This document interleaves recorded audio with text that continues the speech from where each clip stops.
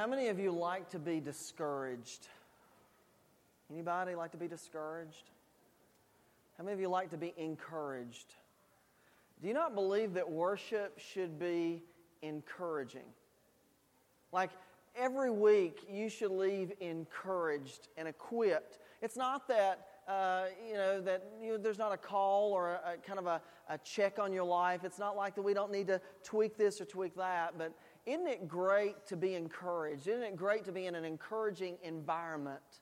You know, when you look at the Apostle Paul, and it's interesting because how many of you listen to the radio, listen to TV preachers or TV radio? Maybe I'm an old fogey and I do that. How many of you do that? Anybody want to confess that? Yeah, you know, and there are some people on there that I love, and I'm not going to name names, and there's some people on there that I just kind of want to change the channel on. And what I find is that those who are encouraging, those are the people I want to listen to. Listen, I don't have to go to church to know that the world is falling apart. All I have to do is turn on the news. I mean, look at the news and look at all the drama and all the stuff going on, and you know that there's stuff out there, and that stuff, we're not immune to it. It's all around us. And if there's anything that I think the body of Christ should be, the body of Christ must be an instrument of encouragement, not skipping away or shying away from the reality of the gospel, but absolutely embracing people with the gospel and encouraging them to follow Jesus, because we believe and we know, for those of us who have become followers of Christ, we know that following Christ is much better than the alternative. We know that following Christ leads to a better standard of life. It's better than anything that we could ask or imagine. And let me ask you this: how many of you believe that God has done great things in your life this week? God has done amazing things in your life this week. God is going to do amazing things every single day that He gives you breath. The question is, are we noticing it? Are we sensitive to it? Now, I know what it's like to go back to school. I went to enough school, and I hated the first day of school.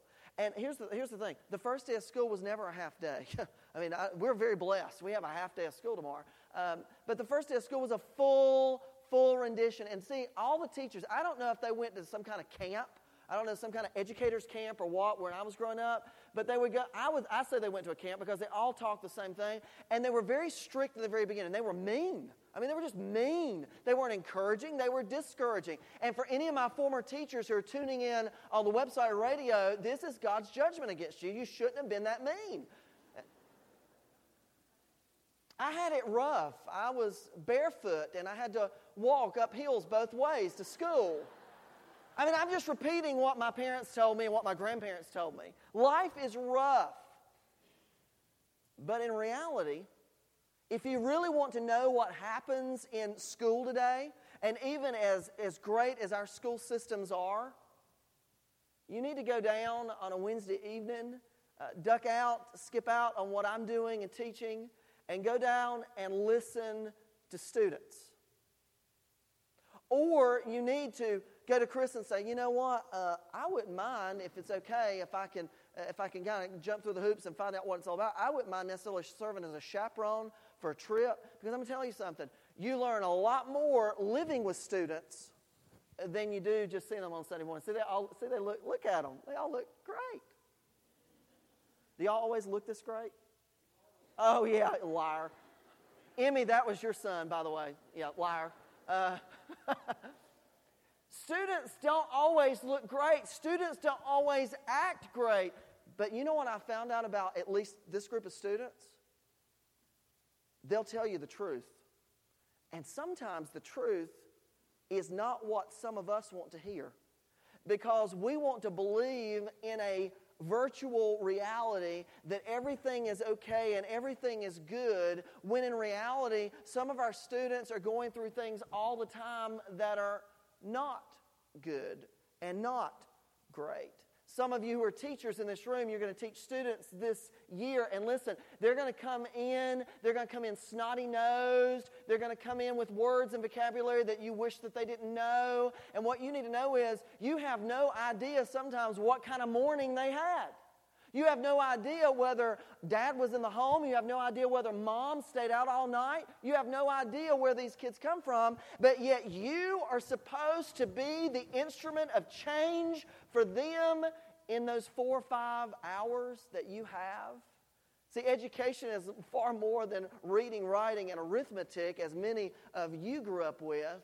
Now, education, I hate to say it, but I'm just going to claim it for what it is. Education is pseudo-parenting. A lot of the teachers, the only parental guidance, the only discipline that's even spoken into a child's life occurs during the school week. And guess what? Sometimes the only good meal a child has during the day is the one they get at school. And I invite any of you to go to the schools and eat what they eat. Okay? Michelle Obama may have done a great job with the education system and food, but it certainly has not trickled down to Elizabethton, Tennessee. Let me just say that. Sorry if I offended any of you who are pro-food in the school system. But if you look at Romans chapter 12, Paul says, and Paul writes, I urge you, brothers and sisters, in view of God's mercy. The only thing that's attributed, in other words, all you need to look at is the mercy of God. The fact that God allows us and blesses us and gives us life, the fact that He has been merciful and gracious to us, in view of that, what we do as a result of what He has done, listen, we don't do in order to get, we do as a result of what has been done, namely, Christ is out on the cross for all of us. We've accepted Him as Lord and Savior. As a result of what He has done on the cross, of our response to Him, now we offer our bodies as a living sacrifice. And I want to highlight the word living there. It doesn't just say offer your bodies as a sacrifice. Offer your bodies as a living sacrifice. Now, what's the difference in a mere sacrifice and a living sacrifice? What would somebody say? What does it mean to be alive? Thank you, Jesse. Not dead. Boy, that's enthusiastic. What does it mean to be alive? It means to have zeal and enthusiasm and excitement. And as I've said this before, listen, if you're a follower of Christ and you look like you've been baptized in pickle juice, there's a problem. Because God is not intended for you to sit in the pew and look religious and pious and superior and holier than thou. God is intended to save you, call you, and for you and me and all of us to be a living, breathing, dynamic sacrifice as we go out into this world in which we live. That doesn't always mean that we're smiling. We have bad days. I had a bad day Friday. I was coming back from the beach. I hit traffic in Asheville. An hour delay. There was no accident. There was no construction. An hour delay. You want to try my patience? You put me in the middle of Interstate 26 in Asheville. Listen, Asheville could have been wiped off the face of the planet, and it would not have concerned me in the least. I'm just being real. Friday was not a great day for me, and I don't need any testimony from my wife this morning. Offer ourselves as a living sacrifice, not something that's stale, not something that's mundane, not something that's prepackaged, not something that's religious, not something that's pious, but something that is authentic, full of enthusiasm and zeal and excitement, the type of life that you would want. We don't have a problem going to a Tennessee game. We don't have a problem going to a Elizabethton football game or a Hampton football game for those fans in here. And we have so much enthusiasm and excitement. We are hoarse when we come back. Our throats, our voices are gone from screams and cheering. Would it not be great if God got that much attention from us and enthusiasm from us? If we could just have a tenth of that in our walk with Christ, can you imagine what kind of enthusiasm would follow us? Listen, contagious people People who are contagious with the gospel. Contagious people are always enthusiastic. The type of people, most people want to be around people who are enthusiastic and encouraging. We don't like discouragement. Discouragement is all around us. We want to be encouraged. No one wants to work for a pessimist. Nobody wants to be with a cynic. We want somebody that's a visionary. We want to be around people who are fun to be around. We want the people that will be the life of the party, so to speak. And that's what we've got to be able to capitalize on in the church. The church is not a call to become mundane, pious, and stale. The call of Christ on our lives is to be ambassadors of Jesus, to be excited. I'm going to tell you something. It's exciting about what Christ has done for us. It's exciting about the blessings that we receive. It is exciting to live in this place. It's exciting to be here, to fellowship together. We need to be enthusiastic. We need to be excited. Doesn't mean that we don't have a bad day. Doesn't mean that we don't fail. But it does mean that our perspective has been changed. He says, in view of God's mercy, offer your bodies as a living sacrifice. Holy, that means set apart, different, and pleasing to God. And then it sums it up. This is true worship. True worship doesn't happen because a band's happening or an organ or a piano's playing and you show up and clap offbeat or whatever it is that you do and you sing off tune. That's not what it's about. True worship occurs when God's people present themselves as a dynamic sacrifice for the purposes of God. Not dead, but full of life. Not religion, but energetic faith. And then it goes on to say, do not conform, but be transformed. Do not conform to the patterns of the world, but be transformed by the renewing of your mind. In other words, we have to be willing and able to change. Because as I've often said, when you and I stop changing, we commence dying. Life is all about change.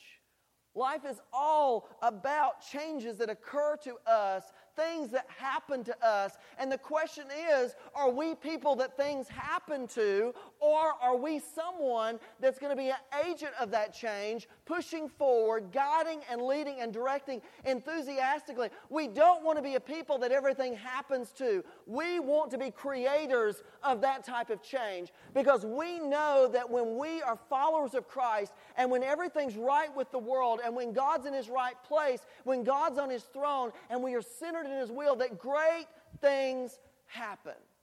Namely, God draws people to Himself. Notice, we don't draw the people. We don't save the people.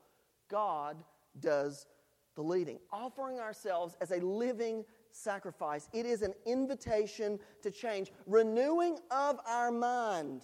And it says by renewing of our mind, we will be able to test and approve what God's will is. One of the greatest questions I get all the time, Wednesday evening in the hallway, or in the office, somebody make an appointment, and they'll say, I want to know how to know God's will. I want to make sure that I know God's will. I want to know God's will for my life. I want to know what God's will is in general. How can I know God's will? We'll look at this passage of Scripture. Renewing your mind. That means that you have to set your mind to do certain things. That means that you have to change. You have to change. We have to change the way we look at people. We have to change the way we look at situations. We have to change the way we respond to people. We have to change the way we respond to difficult people. We have to change. We have to change if we're going to be benefactors of what God's talking about. Knowing God's will is critical in this life in which we live. And the only way that you and I can know God's will is making sure that our minds have been renewed in the Spirit of God. And what does that mean if we unpack that? That means we have to think about, as I've prayed about and I've talked about this morning, let's just take school, for example, because we're focusing on education today.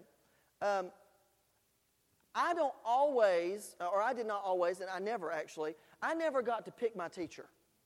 I never knew my teacher didn't know the name of the teacher until the first day of school.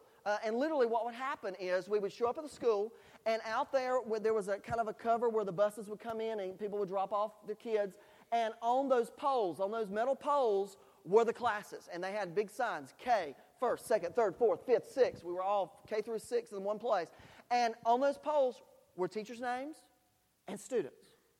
I didn't know who was going to be in my class. I didn't know what students and whether my friends were going to be. I had no choice in the matter. It was predetermined. And I remember from very early on, not only my parents, but I don't know who else spoke into this, but they did. And the fact of the matter was this, that I am where I need to be in this time and place. In other words, God has placed me exactly where He wants me. And that means that I need to make it work even in a difficult situation. Students, listen up. Even in a difficult situation, you need to make it work. Teachers, listen up. Even in a difficult situation, you need to make it work. The most obnoxious, arrogant, prideful, mean-spirited, evil, full of the devil, condemnation, wrath, or whatever else you want to put on a student. If that student is in your class, he or she is there to develop you spiritually. Take the opportunity to embrace it. Don't expel it. I know what you're thinking, teacher. Well, you haven't been spending any time in the classroom. Yeah. Go ahead. I know that's what you're thinking. That's what Beth's thinking. That fan's just going upstairs. I'm so dead. Here's the thing. I pastor a church. At least you all get paid to work. I have to work with volunteers. Now, wait. I work with difficult people. Chris is impossible to work with. I'm married to a difficult person. I am a difficult person. It's all because of grace. But here,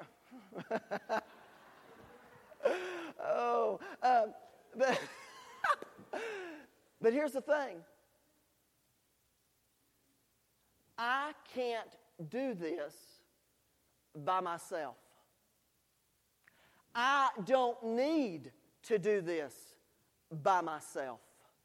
I need to need people. You need to need people, because we can accomplish a lot more than me.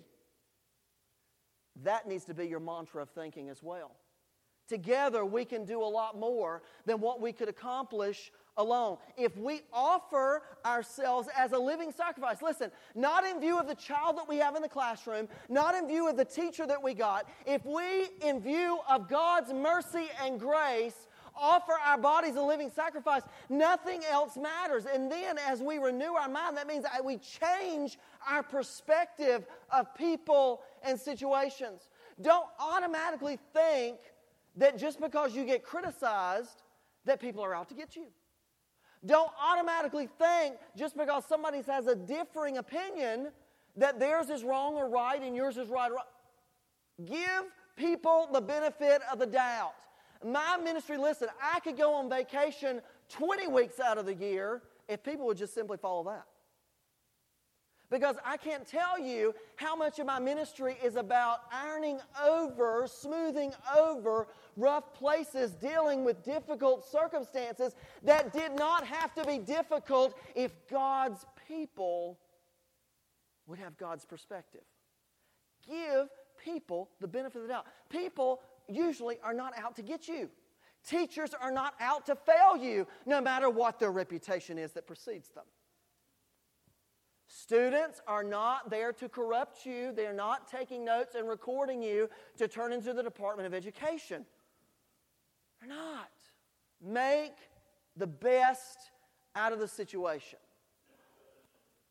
as we offer ourselves as a living sacrifice. And then, if that's not enough, if that's not enough struggle to do, if you look in verse 9, it says, love must be sincere.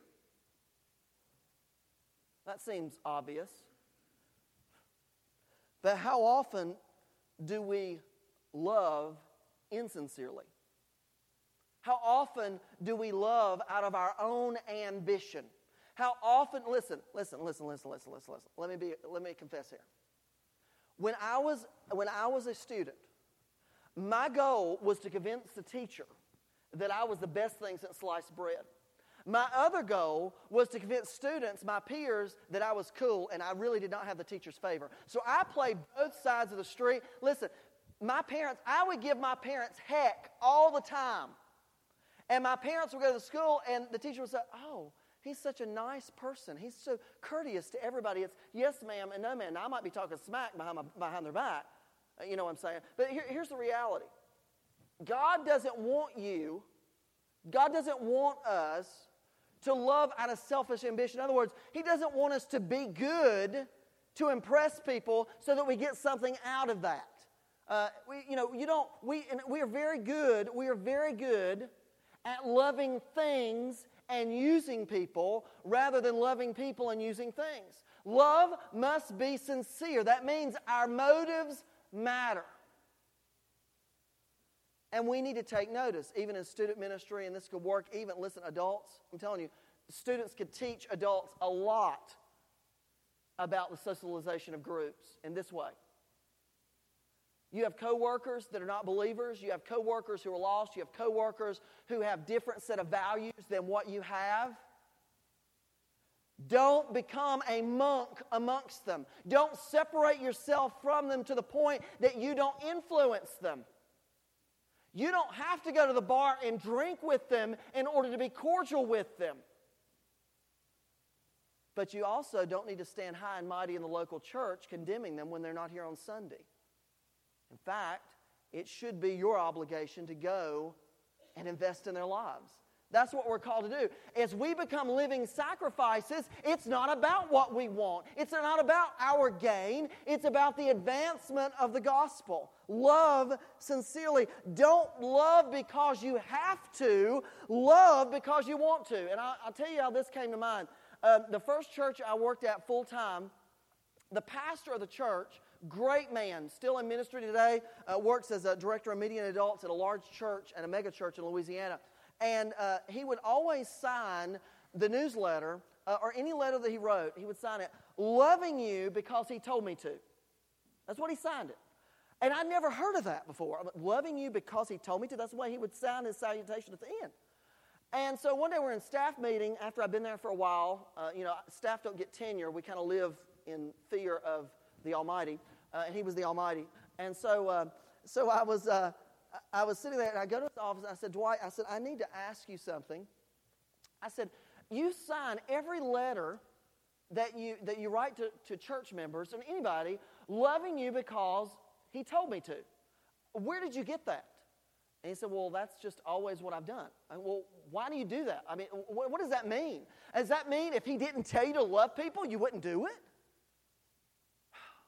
He said, are you serious? I said, no, I'm really. I mean, loving you because he told me to. That means if he didn't tell me to, I wouldn't do it. How many of us would be followers of Christ if we weren't commanded to do it? You need to think seriously about that.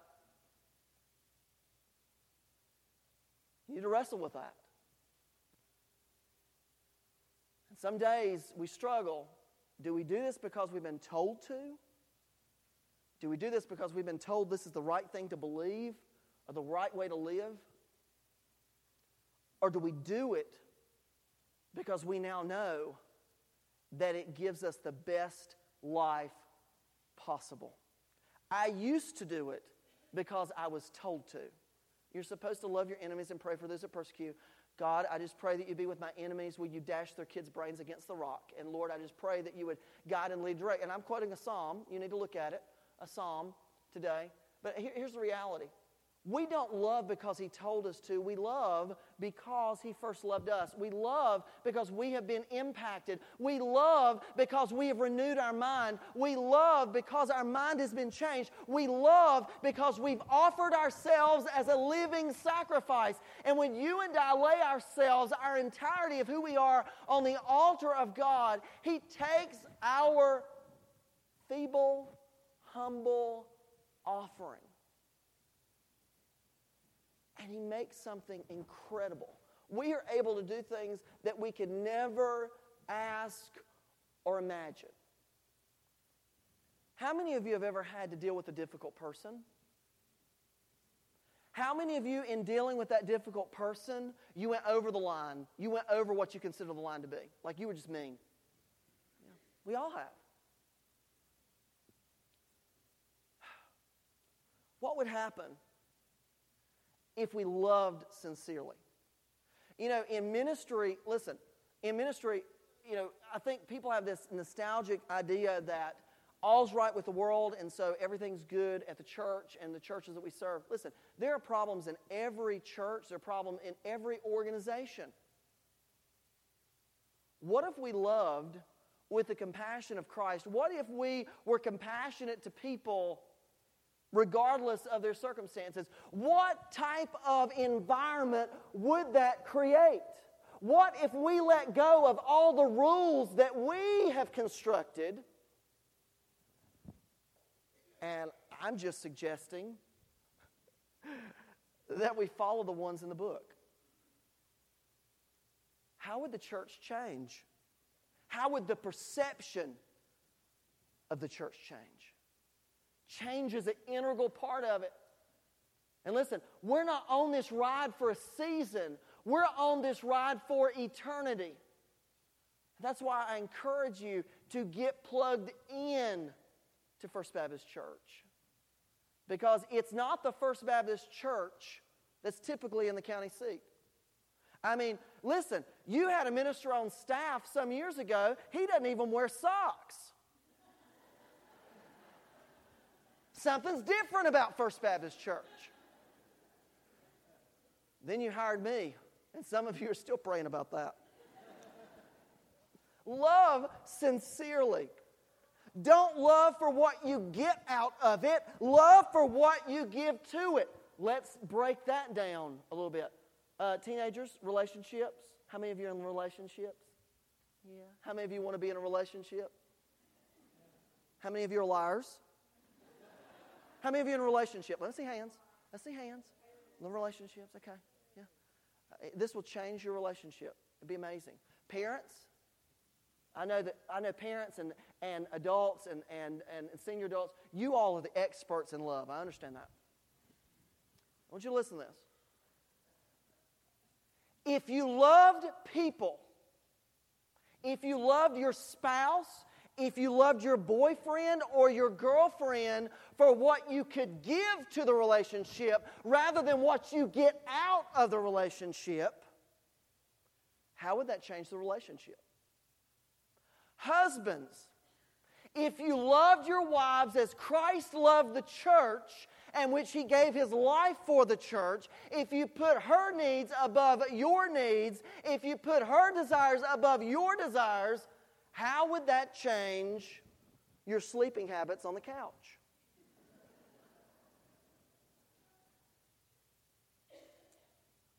Wives, what if you put your husband's needs above your own? What if you were in a relationship, teenagers? What if you were in a relationship, couples, even if you've been married for 50 years? What if you were in a relationship where each of you put the other's needs above your own?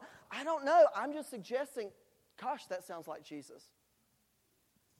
Why is it that we think that this life that Christ has called us to is something that we just need to show up with on Sunday morning or on Wednesday evening? And some of you are asleep and now you're awake and you're tuning in.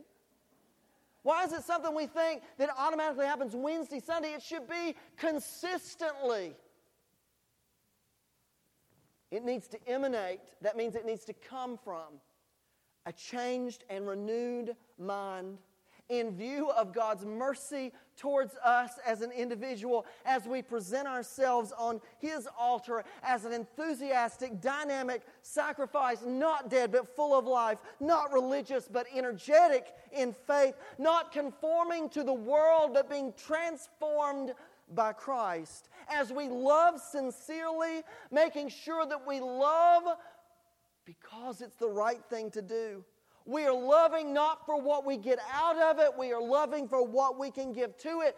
Teachers, what if you loved a student despite their disdain for the subject that you teach or for the classroom that you oversee? What if you loved that student? What if for 180 days, every morning, as you have the last couple of minutes before class starts and the bell rings, what if you prayed for that student and that student's family? I'm going to tell you, if you would be consistent with that, you will be amazed at what God does through you. Because it's not about what we bring, it's always about what He's done. Love sincerely. And then finally, as if that's not difficult enough, keep our spiritual lives in check. Look at verse 11 of the passage. Never be lacking in zeal, but keep your spiritual fervor, serving the Lord. And then verse 12, be joyful in hope, patient in affliction, faithful in prayer, share with the Lord's people who are in need, practice hospitality. Don't let your enthusiasm wane, but keep it up. Don't let people determine your level of zeal and enthusiasm. You be the change agent that sets the standard. In other words, I'm calling all of our people to be thermostats rather than thermometers. You don't change with the temperature of your environment. You set the temperature and you keep it there, and you bring everybody else to your standard. Not as you lord over them, not as you pretend to be superior than they are, but as you're in the trenches with them. That will absolutely change your classroom. That will change your profession. That will change your practice. That will change your school. That will change your life. That will change your friends. That will change our community. And ladies and gentlemen, if we just had 12 people, it could potentially change the world. Jesus turned the world upside down with 12 individuals. Surely with 300, we can put a dent in Elizabethton. Keep your spiritual life in check. Be joyful, patient in problems. And then sometimes the hardest things to do, and I want you to look at this, verse 14. Punch those who persecute you. That's what I've written in. No. Bless those who persecute you. Bless them. Do not curse them. I'm going to tell you something. That's difficult. That is difficult. Somebody punches me, I want to punch them back. In fact, I want to punch them back so much that I lay them out and they don't recover. That way they'll never punch me again. Is that not the philosophy? Do not be conformed to the pattern of this world, but be transformed by the renewing of your mind. You want to know how good you are as a follower of Christ? Can you bless the people that hurt you? Can you bless the people that hurt you? I've been in church all my life. I was in church since I was in the womb. I've been in broken churches after broken churches. Division, I could write a book. Most people can. Because when you're in church, you're dealing with sinners. And we mess up.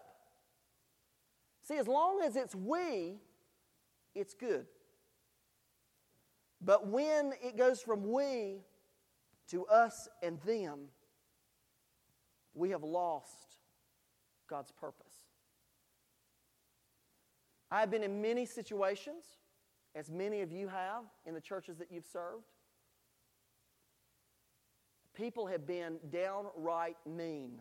I mean, evil.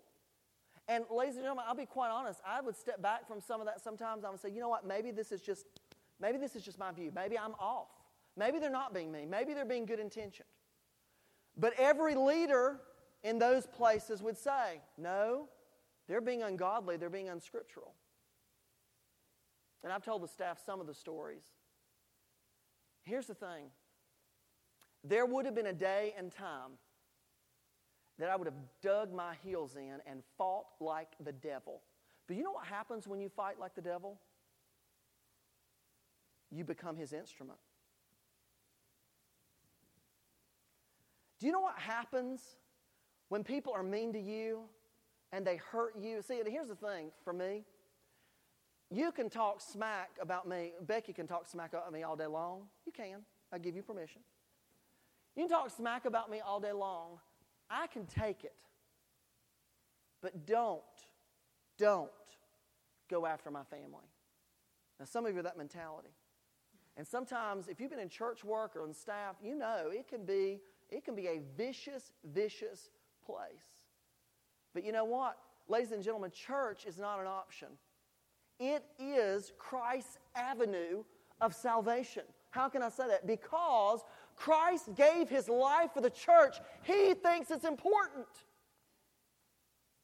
And so you and I don't get to make a decision about whether we're going to be a part of church. I don't get to make the decision about whether I'm going to be in ministry or not. And guess what? You don't get to make a decision about whether you're in ministry or not, because when you are a follower of Christ and when you have given your life to Him and when you become a living sacrifice and you've renewed your mind and you're not being conformed to the patterns of this world, but you're being transformed by the power of God, you don't get decision-making power. You get orders.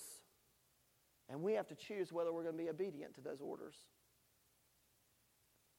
But in many of the situations that I've been in and many of the situations that you all have been in, listen, it's not just First Baptist Church, it's at every church. There are things that happen and you prayed and you're like, God, why are you doing this? What are you doing in this? How can anything come good from this? And I want to remind you that if you go back to the very first book in the Bible, in Genesis, where Joseph was betrayed by his brothers, listen, in that story, how can anything good come from this? And then you get to Genesis chapter 50, verse 20, and Joseph says to his brothers, what you intended for evil, God has made good.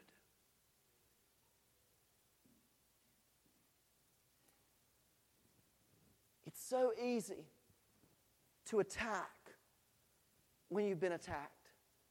Jesus had the power of the kingdom of God at His disposal. Don't you think for 1 nanosecond, as Christ is being nailed on the cross before He's hung up on Calvary, don't you think for 1 nanosecond He didn't have the power to do whatever He wanted to. He could have snapped the soldier's neck. By going to the cross, He demonstrated the power of God over the human condition. He demonstrated the ability to forgive those people who not only taunted Him and scourged Him and beat Him and cursed at Him, but murdered Him. Forgive them, Father, for they know not what they do. And you know what happened on that day? When Christ died and He said, into your hands I commit my spirit, and He breathed His last, it is finished. And the veil of the temple was torn in two, and the earthquake happened and rumbled. I'm going to tell you something. There were some Roman soldiers that gave up on the power of Caesar and recognized, surely this man was the Son of God. Why? Because Christ blessed them and didn't curse them. When you and I bless people rather than cursing people, God gets the glory. We don't get angry. Our blood pressure doesn't go up. We don't have problems and anxiety. But we have to have the renewed mind. We have to have the change of heart. We have to take the initiative. It's not about what it's easy to do. It's about what He's calling us to do. And listen to me in closing. How do you know what He's calling us to do? We know when we renew our minds.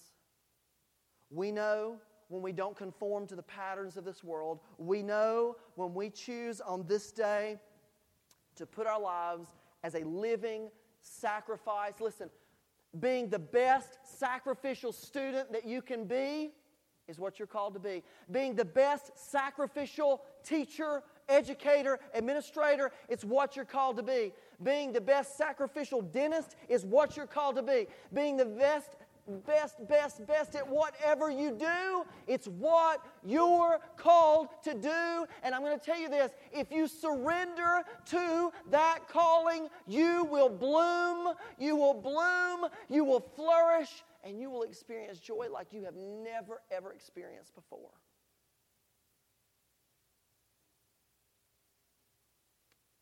It takes our decision. It takes His divine mercy and grace. And He is encouraging us every step of the way, even in the invitation today as we sing, "Come just as you are." It is Jesus singing to you, saying, look, come just as you are. Renew your mind, offer yourself as a sacrifice, join Christ in His work today, and be made new again. Will you pray with me? Fathers, we come into this place and time of service as we invite you and you invite us to join you. I pray for every person here, whether student or teacher or just a visitor today. And Father, wherever we are, no matter where we work, no matter what our job, our occupation is, are we loving sincerely? Are we offering ourselves as a living sacrifice? Are we encouraging? Are we blessing people, even those who are against us? God, may your will be done in this invitation. As your Holy Spirit speaks, as you call, may we respond. And it's in Christ's name we pray. Amen. I ask you to stand. As we sing today, once you respond, this altar's open. If you need to come and pray, whatever you need to do, whatever decision that you need to make, will you be faithful to do just that?